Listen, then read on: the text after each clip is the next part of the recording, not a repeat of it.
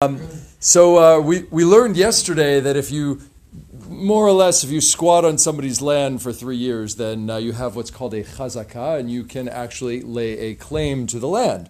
And then the next two Mishnayot, including the one that we're going to read right now, we're up to Bava Batra, chapter 3, Mishnah 3, we actually, the Mishnah disagrees with itself pretty much, that it's going to limit that with all sorts of asterisks here. So this is a long Mishnah of asterisks, which I'm not going to read, of which I'm not going to read the whole thing, but just basically, Kol chazaka she'en imatana ena chazaka. Ketzad amar lo ma ata oseh v'toch shali, v'hu amar lo shelo amar li adam davar me'olam.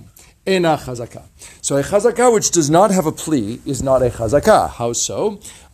He, the owner, said to the one who's squatting, "What are you doing within my property?" And the squatter says, "No person ever said anything to me." That is not a chazaka. Okay, so what's interesting about this is that the Mishnah doesn't want to make it possible, rabbinic law doesn't want to make it possible for anyone to just steal somebody else's land by camping out there for a while. So what's interesting, and then there are a whole bunch of other exceptions that are given in this Mishnah. Now, does anyone know where you most often will hear the word chazaka or chazaka in Jewish life? It's when the end of, you read a book, strength. Isn't it? Well, okay, you're thinking of chazak. Not exactly. The words are etymologically related. Chazak means strong, and lehachzik is to grasp something, to cause to be strong about something. Chazaka is an interesting word because it leaps from the Mishnah into what you might call Jewish slang.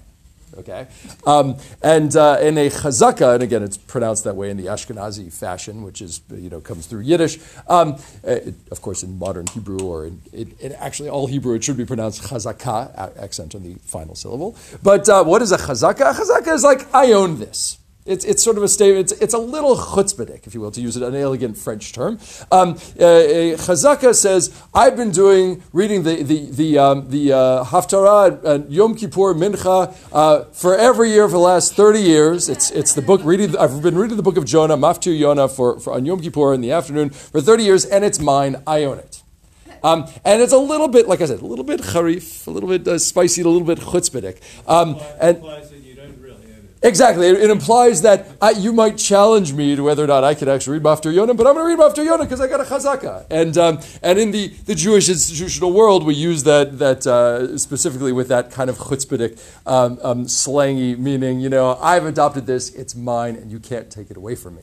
So what's interesting about the Mishnah here is, of course, that it's not so easy to develop a chazaka. There's a certain framework by which the Mishnah wants to make it clear that you can't just take stuff that is not yours. Anyway, just a thought for the